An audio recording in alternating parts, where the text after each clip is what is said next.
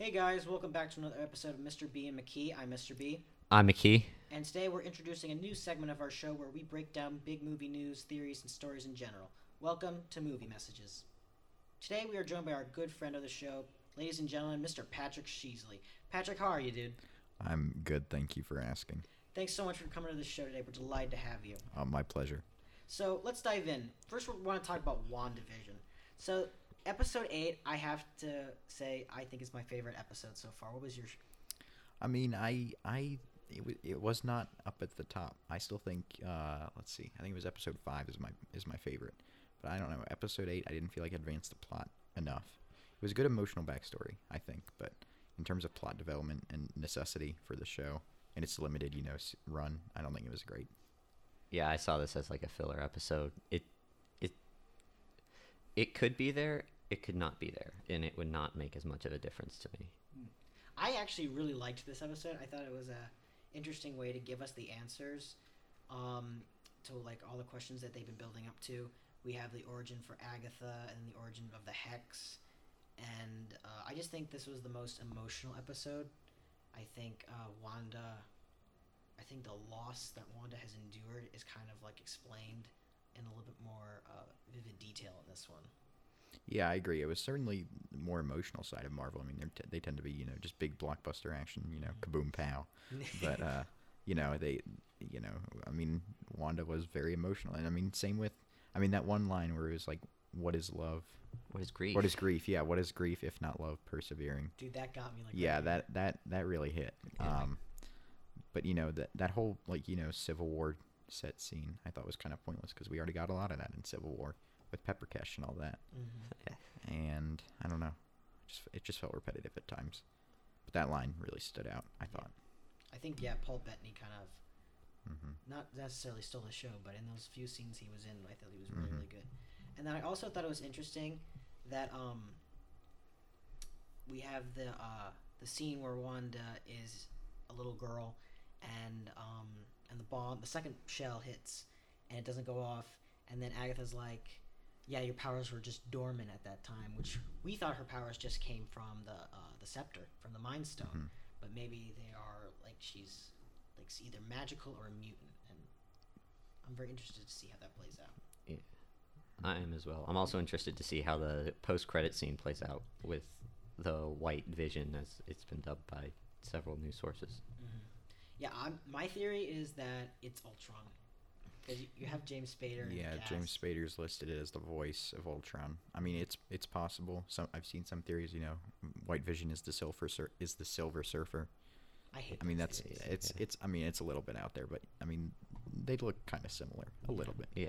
I mean, like in the comics, when White Vision appears, it's because this one agency dismantles him, and then they build him a new body, but he doesn't retain any of the emotions of Vision. And so I thought, well, who doesn't have any like sympathies or anything? Ultron. And who could inhabit Vision's body? Ultron. And I also think that I'm also curious to see how Hayward kind of plays into this. Yeah, I think it's interesting also in WandaVision, kind of kicking off Phase 4. They seem to be staying a lot more true to the comic books, with costumes and in terms of storylines and, like certain shots. Like there was that one shot from the 70s episode of Wanda and Vision back to back, and then, them sword dismantling Vision and White Vision, West Coast Avengers. And there's a lot of comparisons, and I just hope that's something that we continue to see throughout Phase 4. Yeah, definitely, I agree. I think this one is they're delving deep into like the weird parts of the comics. I feel like the first 3 phases had to be pretty like watered down, and I think now they're just like going for like all the weird stuff that happened in the comics, and I'm excited about that. Yeah.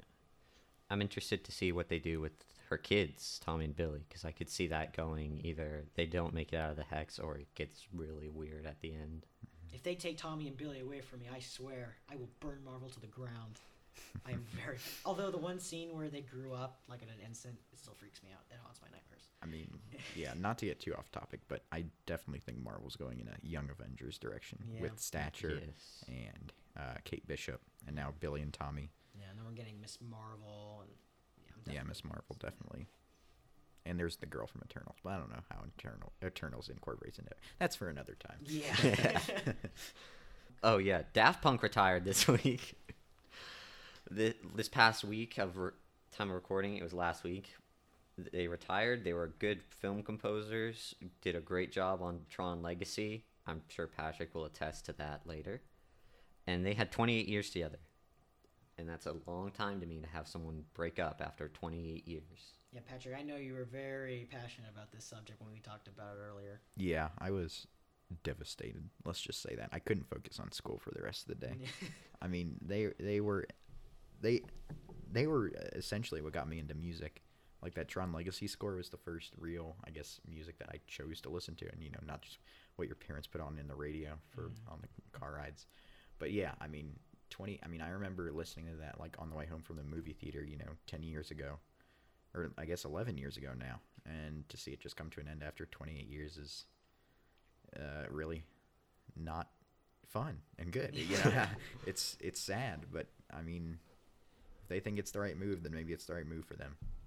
I'm curious to see how they go forward with this, because is Daft Punk really dead?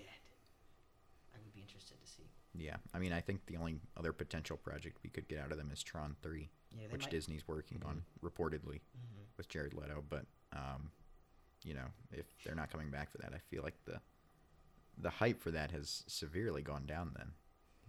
Were they attached already, or was it rumored that they would be? I mean, it was rumored, I think, last July of 2020, that they were in talks to score the film, but I don't think Daft Punk ever gave any confirmation. I know Disney expressed an interest to have them back, but I don't know if they ever accepted. So the next topic for discussion is the Superman reboot that is apparently in talks at DC. This is just the worst for me, because I really liked Henry Cavill's interpretation of Superman, and if they get rid of him, I'm going to be very mad.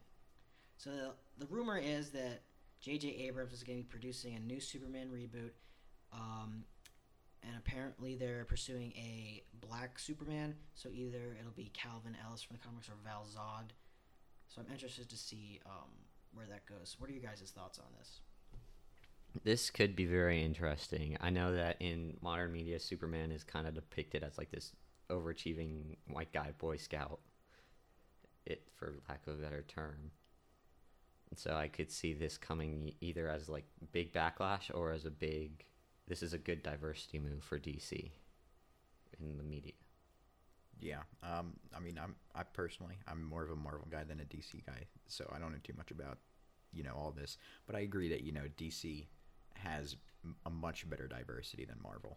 Marvel's getting there, but DC by far has a much better diversity. And, I don't know all about the DC comics and all that, but I think a black Superman could definitely be interesting. And I agree with McKee, the reactions, it could really sway either way.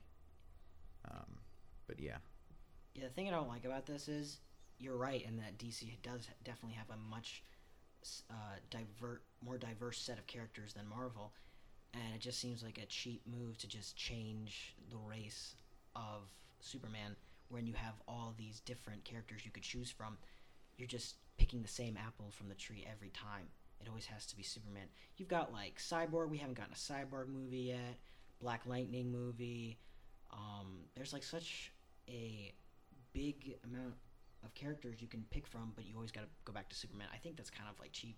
And to say that characters' race and personality and characteristics are just like switchable, it doesn't feel right, to be honest. And like if you just like, it would be the same thing if you made like Captain America a girl or something. And I mean, it's nothing wrong with that. It's just, why change a character that you've known for so long instead of just like either making a new character or going for a different character? To me, that's my kind of feel on it. I feel like it's just like a cheap marketing move, because people will go see this movie. I mean, I will go see it, and it's got J.J. Abrams, so that's already. That's another thing that's got me worried though, because we have a guy who cannot stick the landing in terms of any movie or TV show, like Lost, Star Trek, Star Wars. He does not have a good track record. He has messed up the galaxy in both universes, apparently, with Star Wars and Star Trek. I could go on forever about how much I hate The Rise of Skywalker, but we'll table that for a later discussion. I think we all could. Yeah. So let's move on to the Snyder Cut. Yeah, so this is going to be a big movie, and it appears that Warner Bros. Has kind of accepted that the fans were right about this. An unnamed Warner Bros. Executive stated everyone knew it. It was awkward because nobody wanted to admit that the Joss Whedon cut of of Justice League was a piece of garbage. And I think this is a good idea. I mean, it's a rare instance of studios admitting fault. Granted, were all around saying this movie was terrible, but no one admitted it. And now that DC's admitted it, I feel like this is a good move for them.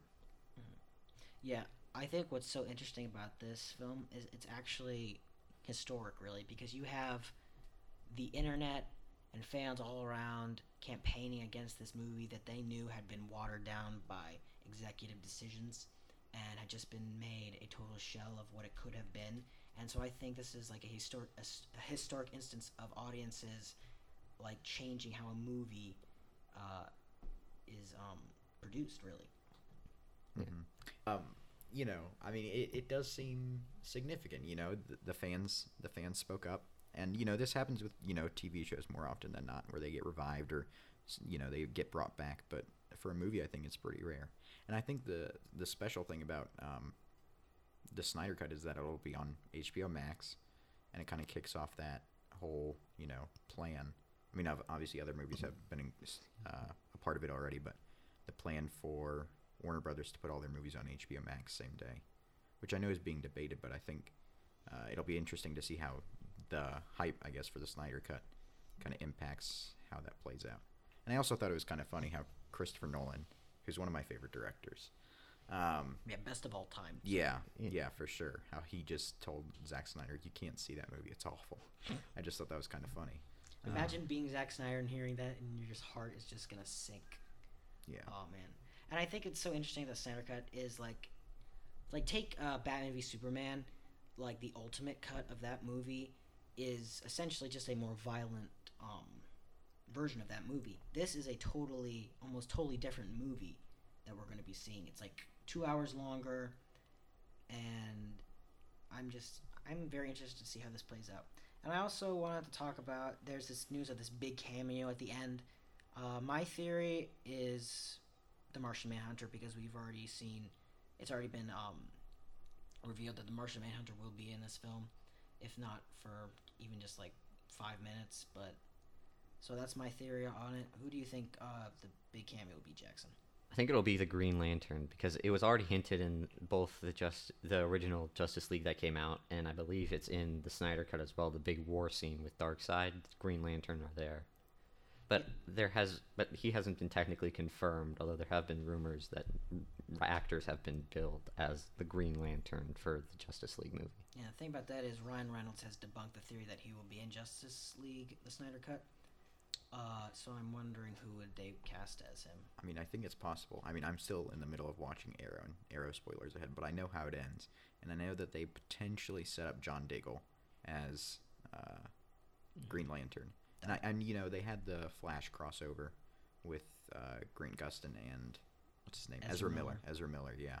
And so there is that connection. So to get John Diggle and his actor as Green Lantern, I think would be pretty interesting.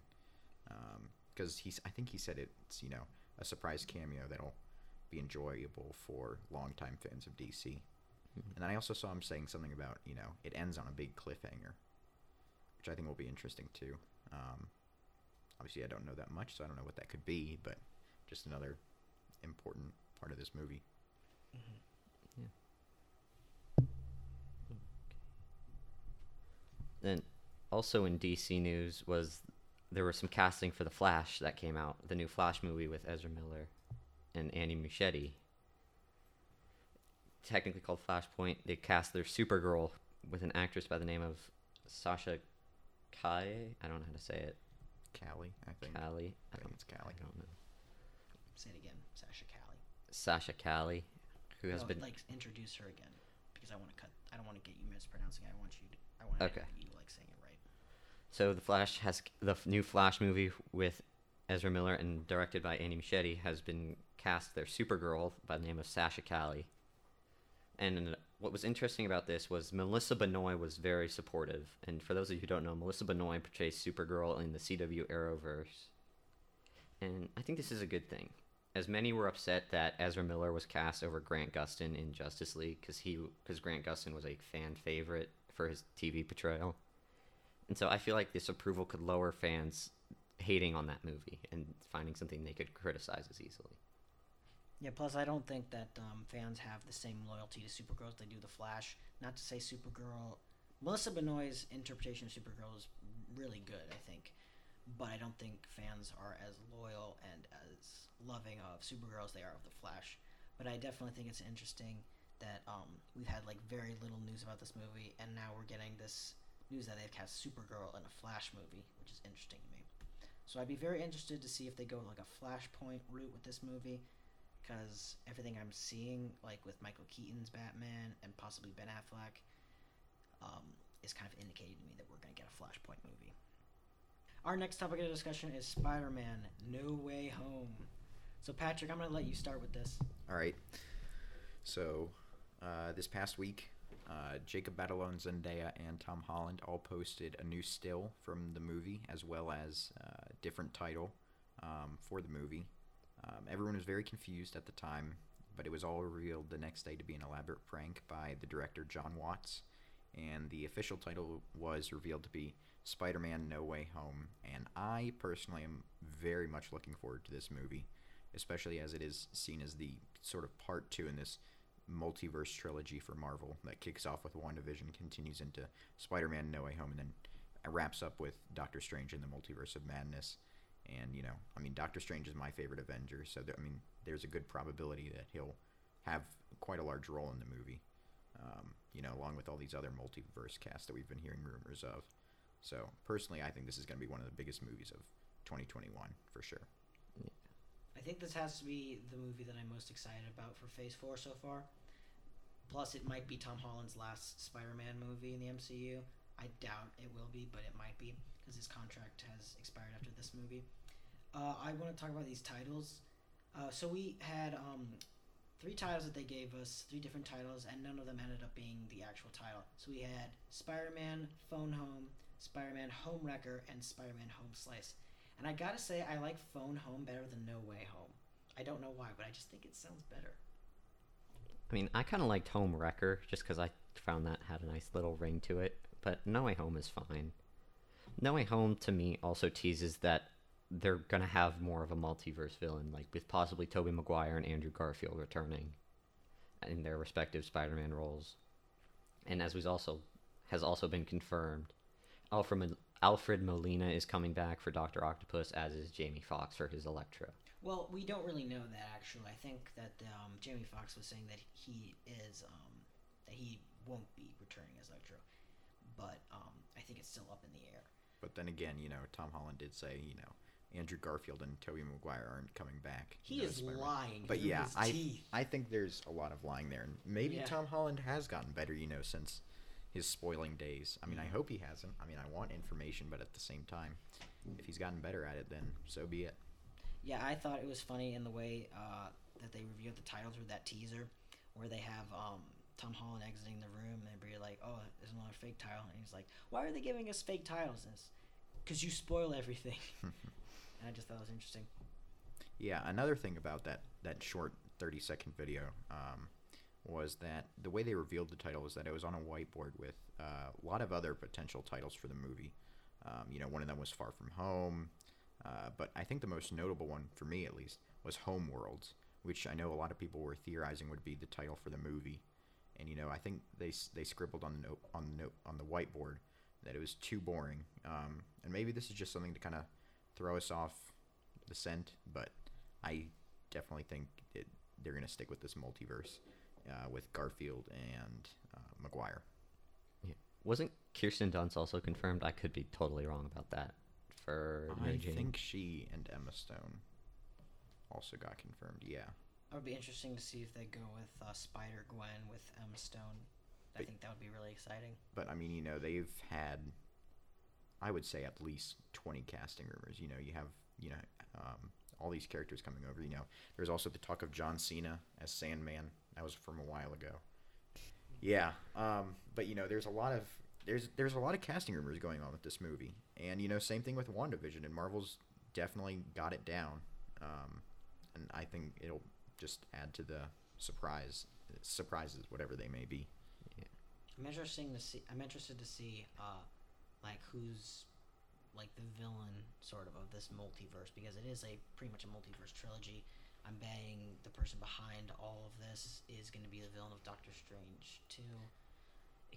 I don't want to say Mephisto. I think we're all thinking Mephisto. I mean, I'm sorry to be the one to say it, but I mean, Mephisto could still very well be the main villain of WandaVision. There was a Mephisto stained glass window in the Loki trailer. Loki could also play into this multiverse trilogy, setting up all these different branch timelines, which will definitely be interesting. But I mean, Mephisto, Nightmare, potentially. There's a lot of use of the word nightmare. Quicksilver saying "Unleash Hell, Demon Spawn." Yeah. I mean, that kind of that's got to mean something. Agatha. Devil's in the details. That's not the only place he is. Yeah. They're building up to something. Yeah. Plus, with I want to talk about Agatha Harkness. I'm going back to WandaVision a little bit. When she's talking about how Wanda is the Scarlet Witch because she can have spontaneous creation and stuff like that, it was kind of weird to me how she's not trying to harness that power. She looks like she's threatening Wanda. She doesn't want Wanda to be the Scarlet Witch. So maybe she doesn't want Wanda to be with Mephisto. Maybe she doesn't. She's not a totally bad guy. Maybe I'm interested to see how that would play out. I mean, I've seen some theories where people think that Agatha has lost somebody that she's trying to bring back. I think it was in the 80s episode when Wanda acknowledged that she could bring people back from the dead, and Agnes seemed genuinely surprised that she could do that. And then, with Vision's line that we talked about earlier, Agatha was seen wiping a tear away, and maybe it was sarcasm, but maybe it was genuinely heartfelt. And so maybe she has lost somebody. Could be Mephisto. Could be Ralph. Yeah, I mean, I think Senior Scratchy definitely has something to him. He's got too big of a role for a rabbit this late in the season. And did you see how when maybe this is reading too much into it, but when Agatha has the little fly and then she turns it into a bird, and when she gives it to Senior Scratchy and he eats it, it doesn't look natural. Yeah, there's just a lot of satanic symbolism in that whole underground dungeon. Witch's lair. Yeah. Dungeon, Witch's lair, whatever you keep your kids in these days. All right, thanks so much for coming on the show, Patrick. It was awesome to have you. Yeah, thank you for having me. I had a good time. Well, thank you guys so much for listening, and we'll see you on the next episode of Mr. B. McKee. Thanks, guys. Thank you. Thanks. Mr. B and McKee is a product of the Marist Podcasting Club. It is produced by William Fenstermacher and hosted by Tommy Bizzuto and Jackson McKee. Executive producer is also William Fenstermacher. Senior engineer is Tyler Morgan. The theme song is The Duel by Benjamin Tissot, used under the Creative Commons 4 license. Find it at incomptech.com or linked on our website.